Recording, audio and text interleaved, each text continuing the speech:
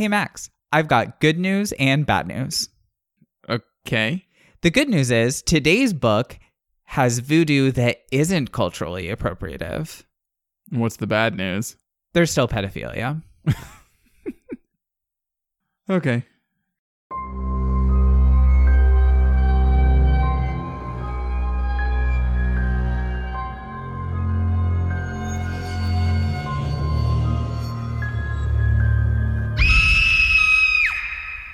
Welcome to Second to Die, the horror fiction podcast, where we talk about lots of things. And sometimes horror. And sometimes horror. I'm Cole. And I'm Max. And before we get to your pedophilia... Hey, no. There is so much more to the story. Do you want to talk about that now, or are you going to wait until it's your turn? I'm still going to wait until it's my turn. I just don't want you to phrase it that way. Okay. Well, we'll get to that in a little bit. But first, I am going to talk about a movie that is getting me into the fall season as it's sort of quickly approaching, even though it's like 1 billion degrees here. So this week, I'm talking about the 1988 film Pumpkinhead. Ew. It is a creature feature, which I think might be the first one that I've done so far on this show. I think so. And obviously, I'm not going to talk a lot about that genre. I feel like it's self-explanatory. Everybody knows what a creature feature is. Yeah. And I like them. So I decided to do this one. It's pretty well known. It didn't do that well on release, to be honest, but it's kind of developed a cult following, which has kind of happened to a good amount of movies, especially movies from the 80s. Yeah. So this movie was directed by Stan Winston. He was actually a special effects guy, known specifically for his work on Terminator, the first 3 Jurassic Park movies, Aliens, and also, interestingly enough, Edward Scissorhands, and a lot of other movies. He won 4 Academy Awards for his special effects work, and this was his directorial debut. So essentially, he was actually contacted about this film in regards to possibly doing the creature effects, but he saw the script and decided that he thought it would be a great project to do his directorial debut, and they accepted it, and he did it. The original title of the film was Vengeance the Demon. That's very different. Yeah, it kind of comes into play a little bit later, but the reason that it wasn't called Pumpkinhead at first is because Pumpkinhead was actually inspired by a poem. And I don't necessarily know that they knew about the poem before the script was written. So at some point, they decided to call it Pumpkinhead. The poem was written by Ed Justin. It has nothing to do with the movie, but it's a creepy poem. And if you'd like, I could read it for you. Is it public domain? Oh, that's a really good question. I don't know. We'll post a link to the poem in the description. So if you'd like, you can read the poem online. But you can read it to me now. We'll just cut it. Sure. Oh, boy. Yeah, so it's pretty cute. So, like I said before, the movie wasn't super well received when it came out, but it gained following, and in just as an example of sort of how it got a little more popular afterwards, it didn't bomb. I'll say that much. I believe the movie had something like a $3 million budget, and in a limited release, still made like $4 million. It's just in Hollywood, making $1 million is not good, I guess. Yeah. Yeah. But in a 1992 retrospective, the Los Angeles Times, a critic from that, described it as a well-executed film in a genre that is littered with dim-witted slasher flicks. Which is kind of rude because I like dim-witted slasher flicks. I was going to say, I mean, I haven't seen a lot of them, but they sound fun. Yeah. So it's pretty good. It's made a few lists since then, things like most underrated horror movies of all time, et cetera, et cetera. It's doing pretty well on a lot of the review sites, things like Rotten Tomatoes. Fangoria included it in its 101 best horror movies you've never seen, things like that. That being said, the movie did spawn a sequel, but it went directly to video called Pumpkinhead 2 Blood Wings, and then 2 additional sequels that were made for TV movies titled Pumpkinhead Ashes to Ashes and Pumpkinhead Blood Feud. So basically it's all downhill from number 1. Yeah, essentially. And weirdly enough, the made-for-TV movies were both shot in 2006, and I think they showed on Sci-Fi or something like that, but significantly later than the original ones. So, I don't know. The main character is Lance Henriksen. He plays the main guy named Ed Harley. Lance Henriksen is very well known, especially in the horror and sci-fi community. He was what I would most recognize him for. He played Bishop in Aliens, but he's been in numerous other things. He also did some voice acting. He voice acted Admiral Stephen Hackett in BioWare's Mass Effect series, which, I love. Yes. Oh, yes, I do. Though I have no idea who that character is, and I have not seen Aliens, so I don't know who this person is. Yeah, so I almost feel like if you saw his face, you would recognize him. But that being said, he had just kind of an interesting life. I'm not going to go through all of it, obviously, but I will say he dropped out of school after the first grade, served in the Navy from 1955 to 58, then around age 30 started working for a theater company doing set design and was given his first role because he built a set for the production. When he was given the role, he was illiterate and had to teach himself how to read, and eventually graduated from the Actors Studio and began acting in New York. So he's sort of like a self-made situation. Oh, he sounds like a sweet baby angel. Yeah. Oh, he's also a muralist. He like paints murals. And I guess he has a website. You can go look and see his artwork. Oh. I didn't do that, but I'm sure it's great. Everyone needs a hobby. Yes. He also in interviews has said that he is very proud of the original Pumpkinhead movies. He was also included in the 2 made-for-TV movie sequels, but in an interview described his embarrassment in his involvement by saying that the movies were so shitty and that in a special movie theater screening of the sequels that was supposed to have a Q&A afterwards, he snuck out by crawling on his hands and knees through the theater because he said he could not bear to face the audience afterward.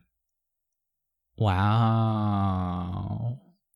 So I haven't seen those, but they sound great. Yikes. Yeah. There's also a reboot of the series that's reported to be in production by Saw executive producer Peter Block. Not the guy who did Repo, someone else. And he told Entertainment Weekly that they have somebody writing the script and that filming would begin in 2017. As of today, there has been no development on that reboot. Oh boy. So he plays the main character. I guess really quick, I'll just run through the cast just because I feel like it's probably good to mention the actors who portrayed these characters, even if I don't care about them. So there's character Joel, played by John DeCino, character Chris, played by Jeff East, Maggie, played by Carrie Remsen, Kim, played by Kimberly Ross. That must have been easy to respond to. Yeah. Steve, played by Joel Hoffman, Tracy by Cynthia Bain. The character of this old witch, who I'll mention her name when we get to her, played by Florence Schofer. Bunt, played by Brian Bremer. And Pumpkinhead, the creature himself, was played by Tom Woodruff Jr., who was one of the special effects guys, and he manned the suit, basically. So, I know nothing about this movie. Correct. But in my mind, Pumpkinhead is in like a onesie that's like overstuffed with straw coming out at like the wrists and ankles and has a jack-o'-lantern for a head. And he kind of like toddles about like a very uncoordinated small child, except he's full-sized. It is not like that at all. Well, then I'm already disappointed. He's a true creature. He looks very alien. He's kind of gangly. He's got a tail. Are pumpkins involved? Okay, so yes is the answer to that. The reason that he's called Pumpkinhead in the movie or the reason they call him that is because his remains are kept in this graveyard, which is in an old pumpkin patch that is filled with all these like rotten, spooky looking pumpkins. I mean, he also has a big head. I'm not impressed. There's a missed opportunity here. Now I know why the subsequent movies didn't do very well. Yeah, but this one did. And I mean, I don't think that like creature names have to be super literal. No. Necessarily. Although maybe. So that's that. Okay. Are you ready to start talking about this movie? Yes. Okay. Please do. But what happens? Okay. So picture it. It begins 1957 on a farm. I know exactly what that felt like. I was there. Yeah. So basically, the first scene is a flashback scene to show the childhood of the main character, Ed Harley. It's a pretty good scene, but long story short, the family is seen at nighttime locking their door. Some guy is banging on it trying to get in.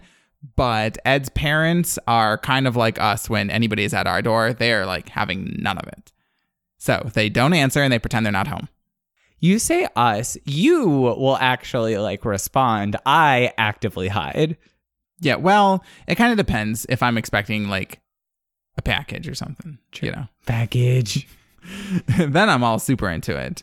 But okay, so the guy outside is clearly in trouble, but they're ignoring him and ignoring his pleas.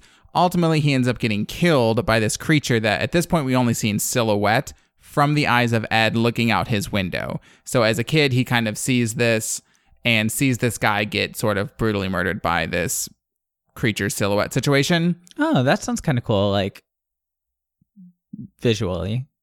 Yeah, visually, it's probably cool. And I'm sure his therapist will love to hear about it in about 15 years. So it's actually super well done. To be honest, the visuals of this movie, the cinematography, and I'll kind of talk about it in my recap a little bit, are impressive given the times, to be honest. Comparatively to other movies I've done in the late 80s, well, done for the podcast and just seen in my life, it's much less cheesy and you don't have this feeling of I'm watching a really low budget movie the whole time. Yeah. Even though there are people who describe this as a B movie, but the production value seems way higher than any sort of B movie I've seen. Okay. Anyway, so then we flash to Ed all grown up. I don't know exactly how much time has passed because Lance Henriksen is he has one of those faces that it's like, you could tell me that he's 30 or 50 and I would probably just believe it. Not in like a bad way. To be honest, he's actually kind of like a DILF, but I don't mean that in a like he has like an old face or anything like that. I'm just trying to set the timeline for this movie, okay? So we don't know how long it's been, but he does have a kid. And the kid, I'm really bad with kids' ages, but I'm going to guess he's maybe like 4 or 5.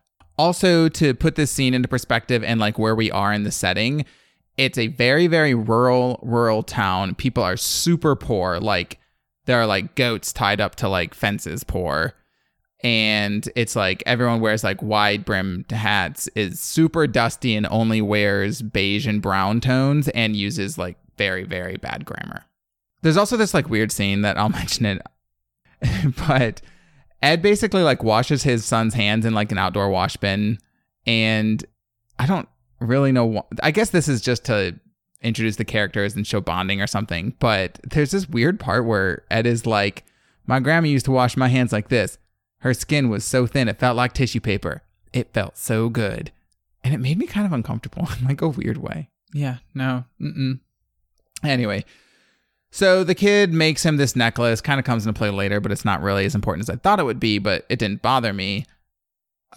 Also, their dog is named Gypsy, so we're gonna just ignore that. So anyways, the plot starts getting rolling because there are these 6 city folk teenagers who kind of roll into town. With bad attitudes. Well, I mean, basically, yes. Like one of them has his girlfriend like open a beer while he's driving and he wears a leather jacket. So he's like a badass. Oh, he's so cool. Yeah, he's real edgy. Except one of the other ones is wearing legitimately a sweatband on his head and he is not in the gym. So that's not okay. Is it okay in the gym? I mean... Maybe in the 80s. Maybe. Oh my God. You remember the sweatband guy who goes to our gym? Oh my God. Yes. Sweatband undershirt guy. Oh my. Ugh. I wonder how he's doing. Hopefully he found other people to annoy. Anyway. Okay. So basically, the teenagers stop at this country store, which also happens to be the store that Ed runs. And so Ed and his kid are there. The teenagers are there. So while at that store, there's these group of local kids, and they mention the legend of Pumpkinhead, who settles all bad things or something. They actually start sort of quoting lines from the poem that inspired it, the one that I read you. And they're sort of teasing one of these other kids and kind of trying to scare him. Interestingly enough, one of those local kids is Mayim Bialik from Blossom. It is her first role in a feature film, and that is the only part of the film that she's in. None of those kids are important. From Blossom? Yeah, it was a show. She's also in Big Bang Theory. I'll take your word for it. Oh my God. I'm aware of Big Bang Theory, but I have no idea what Blossom is. Okay, so long story short, one of the city kids named Joel, the one with the leather jacket, ends up hitting Ed's son with a dirt bike. The kid is super injured, and they all run away except for Steve, who stays back, I guess, to, I don't know, tell the kid's dad that he got hit. And at first you think he's dead, but then he's kind of not dead, but then he dies shortly after. So basically, long story short, this kid dies. The like 4 to 5 year old? Yeah. Oh boy. Mm-hmm. Movies usually don't kill off the kids. Yeah, it was... I mean, it's effective. It sets up the whole tone because of what I'm about to tell you. So, Ed spirals a little bit because his kid just died. So he goes to this local family and asks about this woman that he heard that has some sort of powers that lives in the mountains. The father of the family is like, I can't help you find her. He clearly can. He's just choosing not to.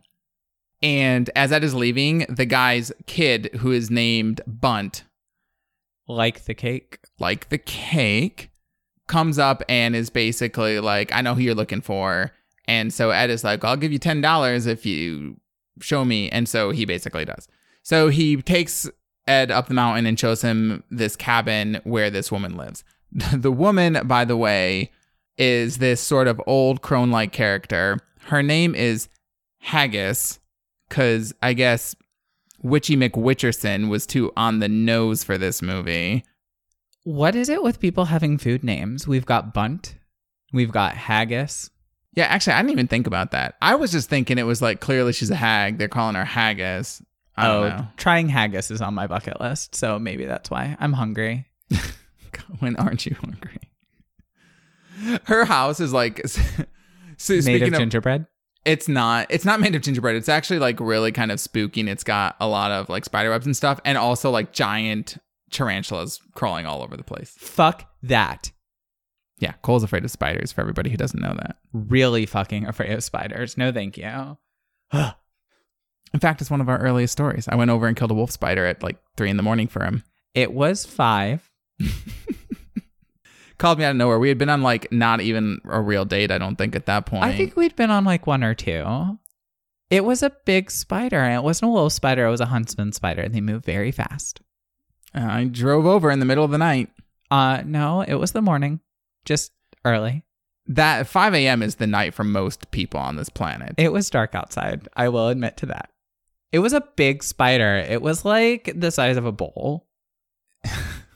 I'm not going to comment on that. It was big. I will say that. And also, before people say anything, I normally don't really kill animals and stuff. But if it's like a spider that invades my house, look, if you're going to step into the arena, you better be prepared to fight. That's all I'm going to say about that. Okay. Okay. So basically, let's get back to this. So Ed goes in and he's carrying his dead son's body, and the woman is immediately like, I can't do anything about that. How much time has passed? This is the same day. Oh, okay. So in my mind, he had like a month-long mental break and then did this. So I was like, oh, Jesus. No, he's acting very spontaneously. Like you do. Yeah.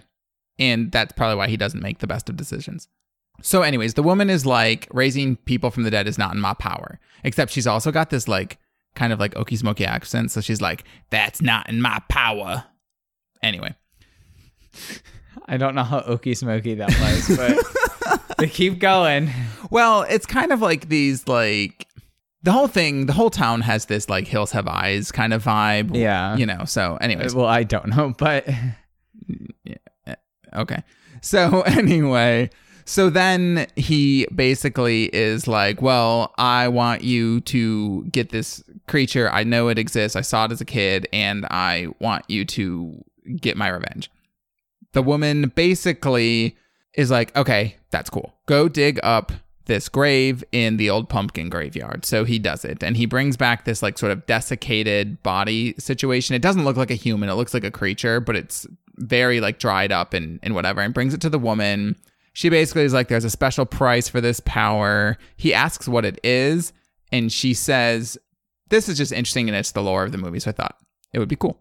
She basically says that for each of man's evils, there's a special demon, and this one is vengeance, cruel vengeance. So that's why the original title of the movie was Vengeance the Demon. Oh, okay. That makes sense. Also, I appreciate the fact that for once, when someone is like, this comes at a price, the character wasn't like, I don't care what the price is. I'll do anything. He was like, okay, hold on. What is it?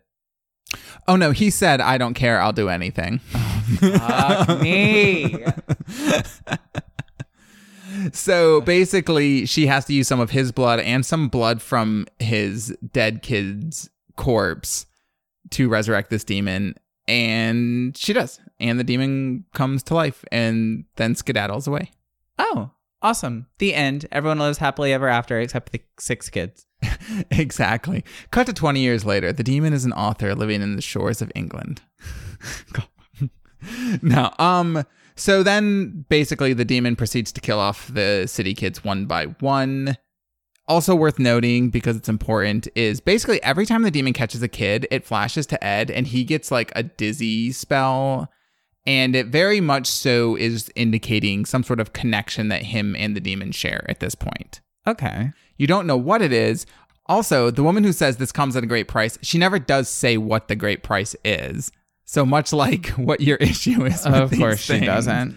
You don't know. So you're kind of left wondering, why is he experiencing all these things? It almost seemed like the creature, to me, was drawing energy from him and like was slowly killing him as it was doing that. That is not what happened in this movie. And so that's fine. Okay, so I'm not going to describe all of the death scenes in this movie because, well, for time and because I'm really trying to not have to do that all the time. But there is this one really great part where the creature basically killed this girl, Maggie. And it's this great part because the other kids are hiding in the cabin. And he basically takes her, like, palming her head like a basketball and starts rubbing her face pressed up against the window in front of the kids, like rubbing it. It's like really morbid and creepy. And also like, I don't know. I thought it was really funny. Like my jaw literally dropped because you don't often see in horror movies where the killers are like taunting people with like dead bodies, I guess. Oh, so she's dead. She's more or less dead. She dies very shortly after that part. Okay. But she's like all bloody faced and like limp. But then he ends up, I think, like throwing her through the window or something. And she dies from that. Yeah. Like you do. Yeah, it was pretty good. Okay, so anyways, at this point, for some reason, Ed starts to feel bad about the kids getting killed, even though they killed his son, and also because that kid wears a headband. He tries to go to the woman to get her to stop because he's like, no, this is wrong. And the woman's like, no, you can't do that. So then he's like, well, I'm going to go save these kids. There are only 2 left at this point. Better late than pregnant. Yeah. Also, Bunt has decided that he's going to go try to help the kids because he also wants to see if the creature is real, because they all know about this creature from local legend, but he's like, I want to see if this thing is real. I don't know. Is But Bunt white? everybody in this movie is white. It's 1988. Oh, okay. Anyway, so Ed and Bunt eventually meet up with the kids. At this point, I'll just say Tracy is the only person left out of the city kids. And they end up going to Ed's house and the creature follows them. So now we're towards the end scene of the movie. Obviously, I've skipped over a lot of this. There's a lot more to be had. So anyways, Ed realizes that him and the creature are linked because he accidentally walks into a pitchfork, which I guess just jumps out of nowhere. It's really weird how it happens, but the pitchfork like stabs his shoulder and the creature flinches as if it's been stabbed in the shoulder. Ooh. Also worth noting, and to be honest, I only really know this because I read that they had tried to do this, but they did kind of change the creature's face progressively in the movie to try to resemble Ed's face structurally a little more. It's semi-successful. If I had not read that this was intentionally done, I would not have caught it. Oh, okay. Because the creature doesn't look humanoid. It's very alien looking, but they do try to, the general sort of jaw structure of Ed, they try to make the creature kind of mimic him a little bit. It's cool if you know what's happening. I'll say that. They tried. Yeah. So Ed realizes the connection that he has with this creature, physically at least, and then he goes to his car, grabs a gun, and shoots himself in the head. The creature falls down, and Ed falls down, but he's not dead. I don't know how this happened. He literally has a bullet wound on essentially the temple of his head, but he's not dead. So, usually, I don't know. Usually a shot to the head is no joke, but this is a horror movie, so I guess it doesn't matter. So then Tracy grabs the gun, and Ed is like telling her to kill him, and so she does, and shoots him a few times. The creature goes down. Then for some reason, the creature bursts into flame. I don't know why. It just does. So the creature is on fire. There's no fire involved, by the way. And so then it leaves Tracy and Bunt as the only survivors, which is fine. Tracy was fine, but honestly was kind of like a sweet baby angel, even though he was so stupid for even trying to help these people. And he didn't bring cake. He didn't bring cake. So then the final shot of the movie is actually the old lady Haggis burying the creature. The creature has sort of morphed back into this desiccated thing, the exact same thing that Ed brought her originally. Yeah. She's burying it back in the old pumpkin graveyard. And then ominously, it like shows a close-up on the creature, and the creature is wearing the necklace that Ed had. And that's the final thing, and then it cuts to the credits. I don't know if it's trying to say that the creature is Ed, or that somehow the necklace shows a connection. Ed was wearing that necklace when he died. So I don't know if they're trying to suggest that maybe the creature did burn up and now Ed's corpse is the creature and he's the new vengeance demon. But all I could think of is, well, they use him in 2 more sequels, so that can't be how it is. But maybe if you look at it as a standalone, maybe that's what it's supposed to mean. I guess you'll have to watch the sequels and find out. That's probably not going to happen. Just, full disclosure. Okay, so final thoughts on this movie. This movie is pretty solid, to be honest. The special effects are great, like I said. For its time, it makes sense because Stan Winston was known for his special effects. I mean, the effects in Aliens was great. I would expect that out of Stan Winston just because that's what he's known for. But I mean, even by 1988 standards, the creature looked good. And I mean, you know me, like I can be a bit of sort of like a graphics and special effects snob sometimes. I mean, I like cheesy horror effects in the right setting, but this is not one of those times that I would say this is so cheesy it's good. It was actually just well done. So that was kind of nice. One of the best things about this movie by far are definitely the death scenes. It's kind of like, I didn't describe them all kind of on purpose because you really have to watch them to get the full effect. And I want people to want to watch this movie. But like the rubbing the face against the window is a good example. There's another part where when he kills the character of Kim, he basically like goes up into this really tall tree and he's holding her by the head and she's like alive, like squirming. And it's a very, very tall tree. And he waits until the other kids like come out and then just drops her right in front of them to her death. It's like he does all these like super like cold-hearted, petty death scenes. They're very good. Every single death scene, I was like, oh, wow. Like, it was good. So that's what I'll say. You should watch this movie, if nothing else, just to kind of see them, because I'm not going to tell you all about them. The storyline is pretty solid. I thought that the creature being linked to Ed wasn't like a surprise, but I don't think it was meant to be. I mean, they hint at it, but considering the fact that like my initial guess about what was happening was wrong was refreshing. Yeah. Especially after doing Don't Hang Up last week, where I knew literally everything that was going to happen in that movie after the first like 2 seconds. So I do think it's worth a watch. I think people will be pleasantly surprised at how enjoyable it is. If you're somebody who's like, I don't like old movies from the 80s because they always look so dumb or cheesy or whatever, I promise you this one is one of the better ones. It has good cinematography, the ambience, the acting is actually quite good.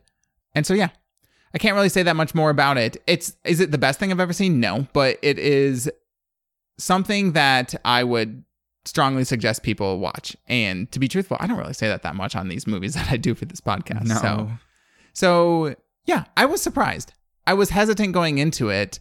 And full disclosure, I've seen a lot of movies. I had actually not seen Pumpkinhead before. I knew about it, but I didn't watch it I think the reason that I keep telling people that you should watch it if you're hesitant is because I didn't watch it thinking it was just going to be this really dumb 80s creature feature that like had this animatronic crappy looking creature. And it really wasn't that. So anyways, that's my movie for this week. What are you going to talk about? All right. So this week, my book, as much as I made my jokes about it at the beginning, it was actually quite good. This week, I am doing The Good House by Tanana Reeve Dew. And yes, I looked up how to say her name. That's a name. It is a name. I wanted to be respectful. She is extremely well known in the horror community, particularly as a horror author of color. She is one of the commentators on the Shudder documentary Horror Noir. Oh. Which is all about like black horror, obviously. So yeah, she's really well known. The Good House was published in 2003, and just like last week, it was another whopper of a book, clocking in at just under 600 pages, so it has been a busy couple of weeks for me. Yeah. The cover of the book is pretty simple. It is a house on a hill, and the house is pretty much exactly how the house in the book is described. There's even like a tree in the backyard that I'm not really going to talk about much, but does factor into the story. For some odd reason, I feel like I remember when I was preparing to start reading this, finding a social media post or something where there was a picture of an actual house that this is based on. But I did some Google searching and I couldn't find it again. So either I imagined it or I dreamed it, or it was about a different book that I was reading and I just forgot. Yeah. I mean, you're always reading. I like the cover of it. I like simple covers. Yeah. And also, for people listening who haven't figured this out, if you want to see these covers without having to search for them, we do post the covers of the books as well as the movie posters on our Instagram and Twitter, which are both Second to Die Pod. So if you do want to see them as we're talking and you didn't find us through one of those outlets, then you can go check there. Yeah. And I was a little disappointed that I couldn't find a house that this was specifically based on because, as you know, I love when authors base their books in actual houses, which is why I'm obsessed with the houses in New Orleans that Anne Rice has written into her books. It's like going to a movie set. I love it. But anyway, let me go ahead and read you the blurb. The house Angela Toussaint's late grandmother owned is so beloved that the townspeople of Sacagawea... Wait, the town is named Sacagawea? Yes, it's named Sacagawea. I don't actually know if it's real. I should have Googled that before I did this. Sacagawea, Washington. Call it the Good House. But is it? Angela hoped her grandmother's famous healing magic could save her failing marriage while she and her family lived in the old house in the summer of 2001. Instead, an unexpected tragedy ripped Angela's family apart. Now, 2 years later, Angela is moving past her grief and taking control of her life as a talent agent in Los Angeles. And she is finally ready to revisit the rural house she loved so much as a child. Back in Sacagawea, Angela realizes she hasn't been the only one to suffer a shocking loss. Since she left, there have been more senseless tragedies, and Angela wonders if they are related somehow. Could the events be linked to a terrifying entity Angela's grandmother battled in 1929?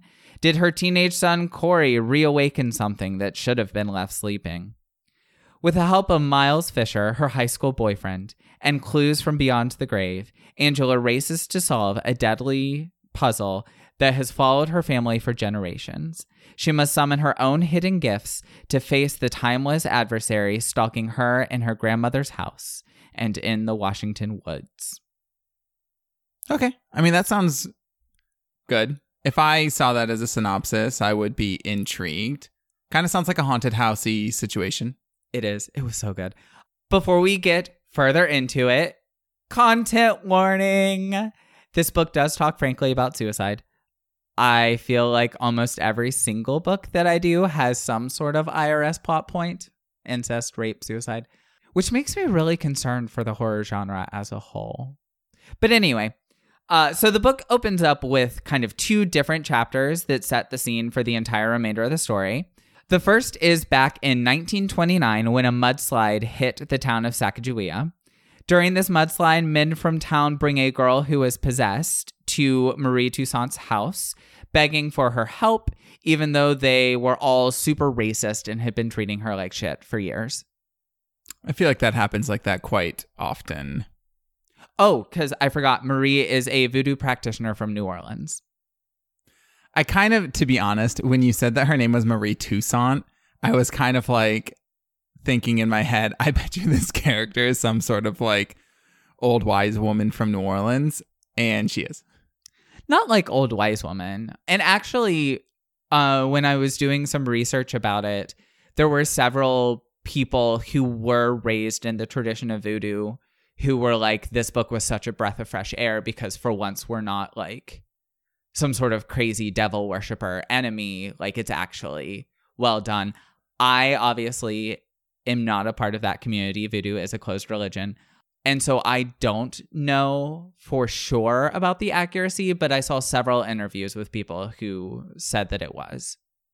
Yeah, I mean, obviously, I don't know the inner workings of it, but you do. I mean, I've lived in New Orleans for a very long time, and you do see it here. I mean, they have celebrations. Like, the voodoo community has local celebrations, so you kind of see a little bit of it. We probably have a different view of voodoo in New Orleans in general, I would say. That's a little bit less Hollywoodified.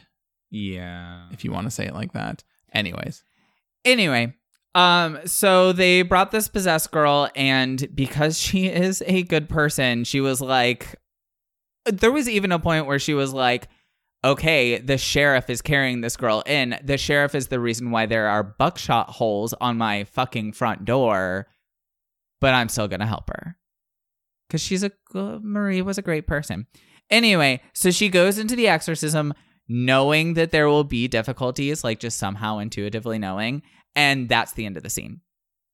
So that kind of sets that for the background. Then we jump forward to 2001, and it is a 4th of July party. Angela is staying there with her estranged husband. They have not gotten a divorce, but they were separated. And their son, Corey. And before the party starts, Corey comes in and he's like, I have a confession to make. I stole your grandmother's ring, which is this ring that has like mysterious West African symbols around it. And he's like, I stole this ring a long time ago and gave it to a girl because I thought it would impress her. But then she kept it. And when I stole the ring, I made it look like someone broke into our house. And I'm really, really sorry. I wrote her. She gave me the ring back. Here's the ring. Which was weird. But she was so excited to get the ring back that she didn't really question it. As he's leaving, though, he turns and gives her this really, like, fucking creepy smile and says, I'm going to take care of you good. Which does not sound like a good thing. But shortly after that, in the midst of the swing of the party, there is a gunshot, and Corey has shot himself in the basement. Oh. Surprise. That's kind of a mood killer for a party. It's not really like a surprise for the reader, though. I guess what it actually is the surprise. But the chapter literally opens with something, this is a paraphrase, something along the lines of, it was a 4th of July party, but no one remembered the party. They just remembered how it ended. So, like, yeah, that's like literally the first line of that chapter. You know something's coming. So now we fast forward to more years. We are in 2003. Angela has a successful talent agency, and her best friend is also her star client. It's a woman named Naomi. And Angie is considering, she goes by Angie and Angela, and I might go back and forth. Sorry, it's just the way I took my notes. She's considering selling the house, and Naomi is like, no, you should go back first. Like, you know, you should make sure that you have full closure before you sell this house. And that's when shit hits the fan. So Naomi actually comes with her, and Naomi's dog starts going nuts basically from the get-go. And honestly, that should have been their first sign. Like, it's time to go. I feel like it's such a common use thing. Like, dogs go nuts. Like, people should really listen to dogs. They are our friends and they care about our well-being. I mean, it's like if a cat stared at the ceiling in the exact same spot every single day. Like, it's probably a good idea to avoid that. I mean, our cat does that constantly. She stares out the front door, which is glass. She's staring at things. We just may not be able to see them. So before I get into much more, I'm going to what is essentially jumping ahead in the book, but back to 2001 for the explanation of part of the haunting, where we have eventually found out that Corey found a spell book of Marie's. They call her Grandma Marie at this point. And in an attempt to bring back something that is lost, the ring, because him giving it to a girl who kept it actually was the true story, He brings back the demon that Marie had exorcised back in 1929. Why, you ask? You didn't ask, but it wasn't really a logical place for you to ask, but my notes say why you ask. Because Marie's book says that you should cleanse your ritual space first, and he did not. That's right. The result of this is that he put out an offering for Papa Legba, and it was taken by the demon. And kids, I know that witchy shit is really big right now, but please cleanse your space. It's Witchcraft 101. I know. Even Sephora sells sage. That's a bad decision right there. We all make choices. Anyway. Also, can I just say, too, that Papa Legba, in American Horror Story, they made Papa Legba out to be this, like, honestly, kind of racist, like, bad person. He's not a bad person in the voodoo religion. No, he's literally just the person who communicates between a practitioner and the gods. Yeah, he's a gatekeeper between the spirit world and the regular world. I don't know. It irked me about that show. Not that I have anything against American Horror Story, but, like, that irked me. I don't know. You were in American Horror Story. I was in American Horror Story. The back of your head. Anyway, so this demon feeds on death. So it makes people kill themselves and others. For example, Angie's neighbor walked into a moving truck, smiling at the driver the whole time. But the main one that I want to talk to you about is the mayor. Mayor Art. Or Uncle Art, as he likes for his wife to call him. Wait, what? Not to kink shame. I'm not kink shaming here, but also at the same time, it's a little creepy. I'm sorry. Is he actually her uncle? No. Oh, okay. No, but his favorite fantasy is to pretend that she is his niece and he is her confidant. And after she confesses things to him, he, how do I have it written in my notes? Molests and defiles her. She even says that when she wants to get something from him, she acts like a little girl because, quote, he can't resist it. And he calls her Munchkin, which normally wouldn't be creepy. Like if you called me Munchkin, I'd be like, yeah, I'm shorter than you and I'm a small human in general. But given that he's like, oh yeah, call me Uncle Art Munchkin. You know, I'm going to reserve comment on all of that. It's that gray area of like, we don't know if he's actually a pedophile. It might just be a power play and we shouldn't kink shame, but also it's kind of creepy at the same time. Yeah. It's a gray area. I don't even know how much of this is gonna make it into this episode, but it's like there's a gray area. Actually, no, there's not really a gray area. There is a difference between having something be a kink and knowing that it's like role playing fantasy and wanting something to be real in order to fulfill a desire. Yes, I agree. Yes, that's what I'm trying to say. Yeah. And in the defense of Mayor Art, I will refrain from calling him Uncle Art. In the defense of Mayor Art, we don't actually find out which that is. So it could just be like, I don't know, like some people call their partner daddy. Right. We are very kink and sex positive here. But on Second to Die. Not pro pedophilia. But we are not pro pedophilia at all. Whatsoever. There's a zero tolerance. Full stop. Yes, 100%. But that's not relevant to the plot at all, aside from being kind of creepy. It's cool, though, because he goes to jail after he becomes possessed and drowns his son while they're on a fishing trip. Ugh. I hate fishing. And then brings his son home and puts his son in bed.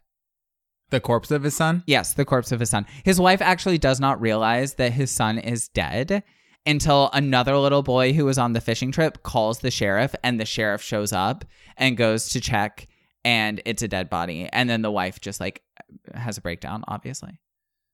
Like you do. Yeah.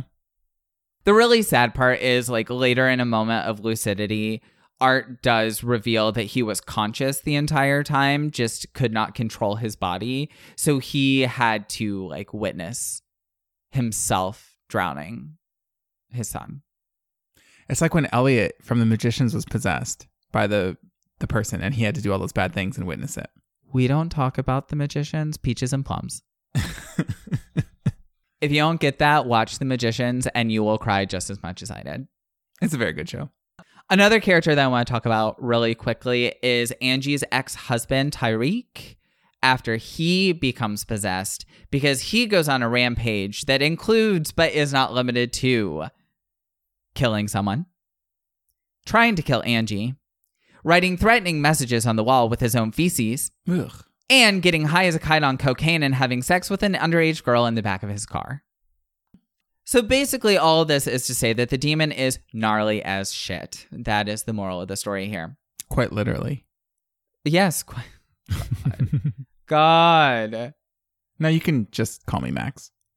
Abso-fucking-lutely not. Cut that shit right now. I can't believe I gave you that. There's really only one scene in the house where it feels truly like a haunted house scene, but if you've ever wondered how a massive animated pile of leaves could be threatening, your answer lies here while water is pouring down the walls and you see ghosts in the mirror. Wait, so the pile of leaves, like what, comes in from outside or something? No, it just kind of shows up. In the house? In the house. Oh. Perhaps you have a leak in your roof, ma'am.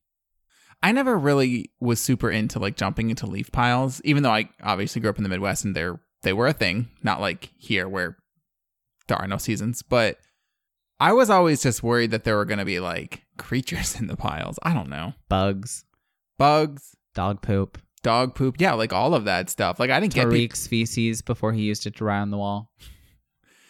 Yeah. I don't know.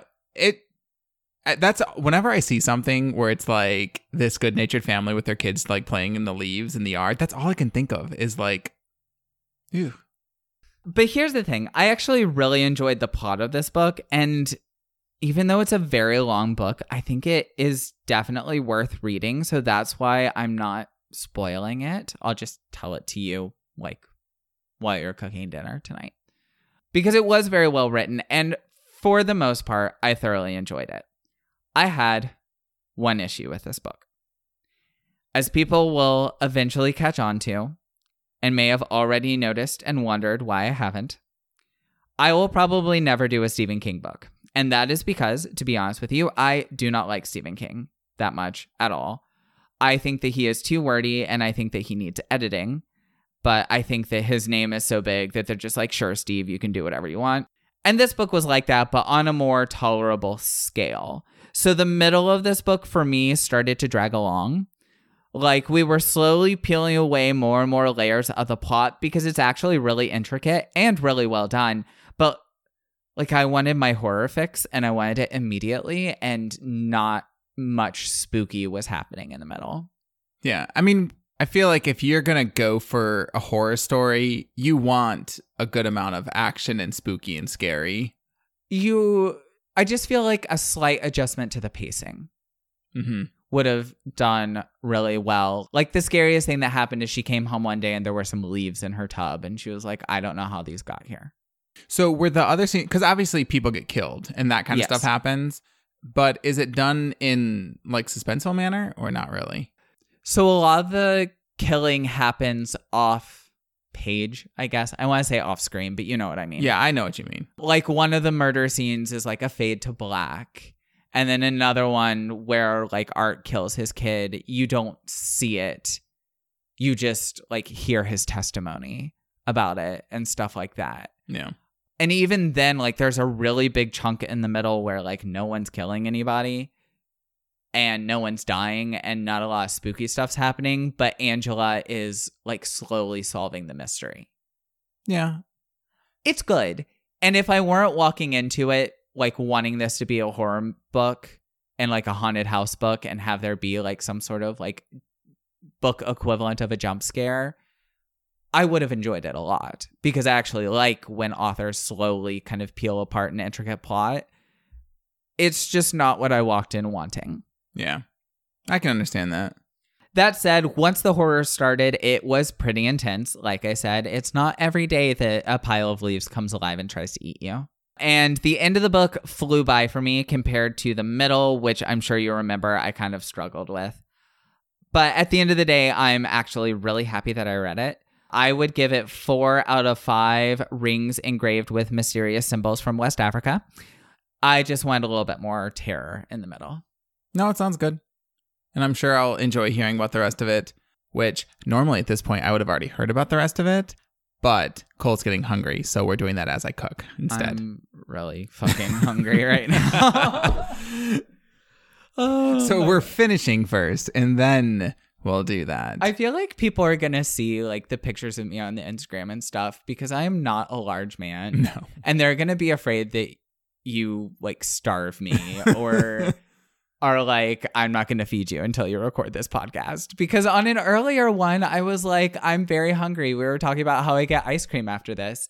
As if I don't eat ice cream every day, which I do, but I made it sound like you were like withholding ice cream until I recorded. It's like your treat. But anyway, in that vein, on that note, I'll go ahead and ask you, if you were in the good house, would you end up being killed?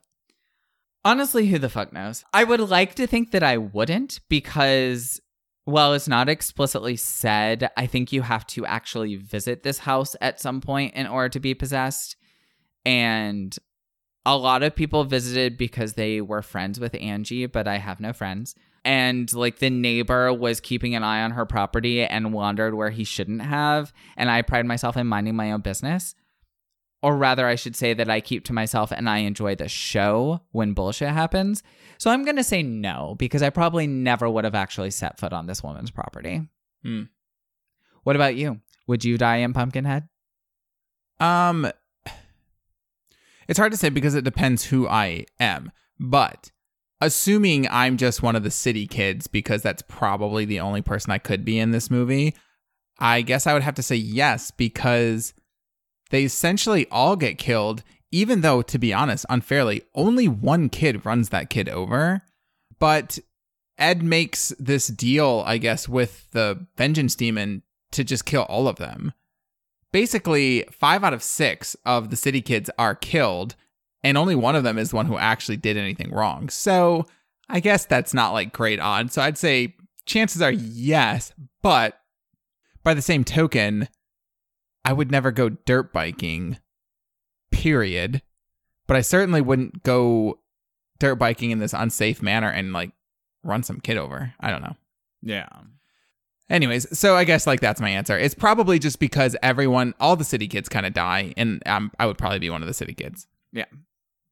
So. Well, thank you so much for listening. And before we go, we actually have a favor to ask of you.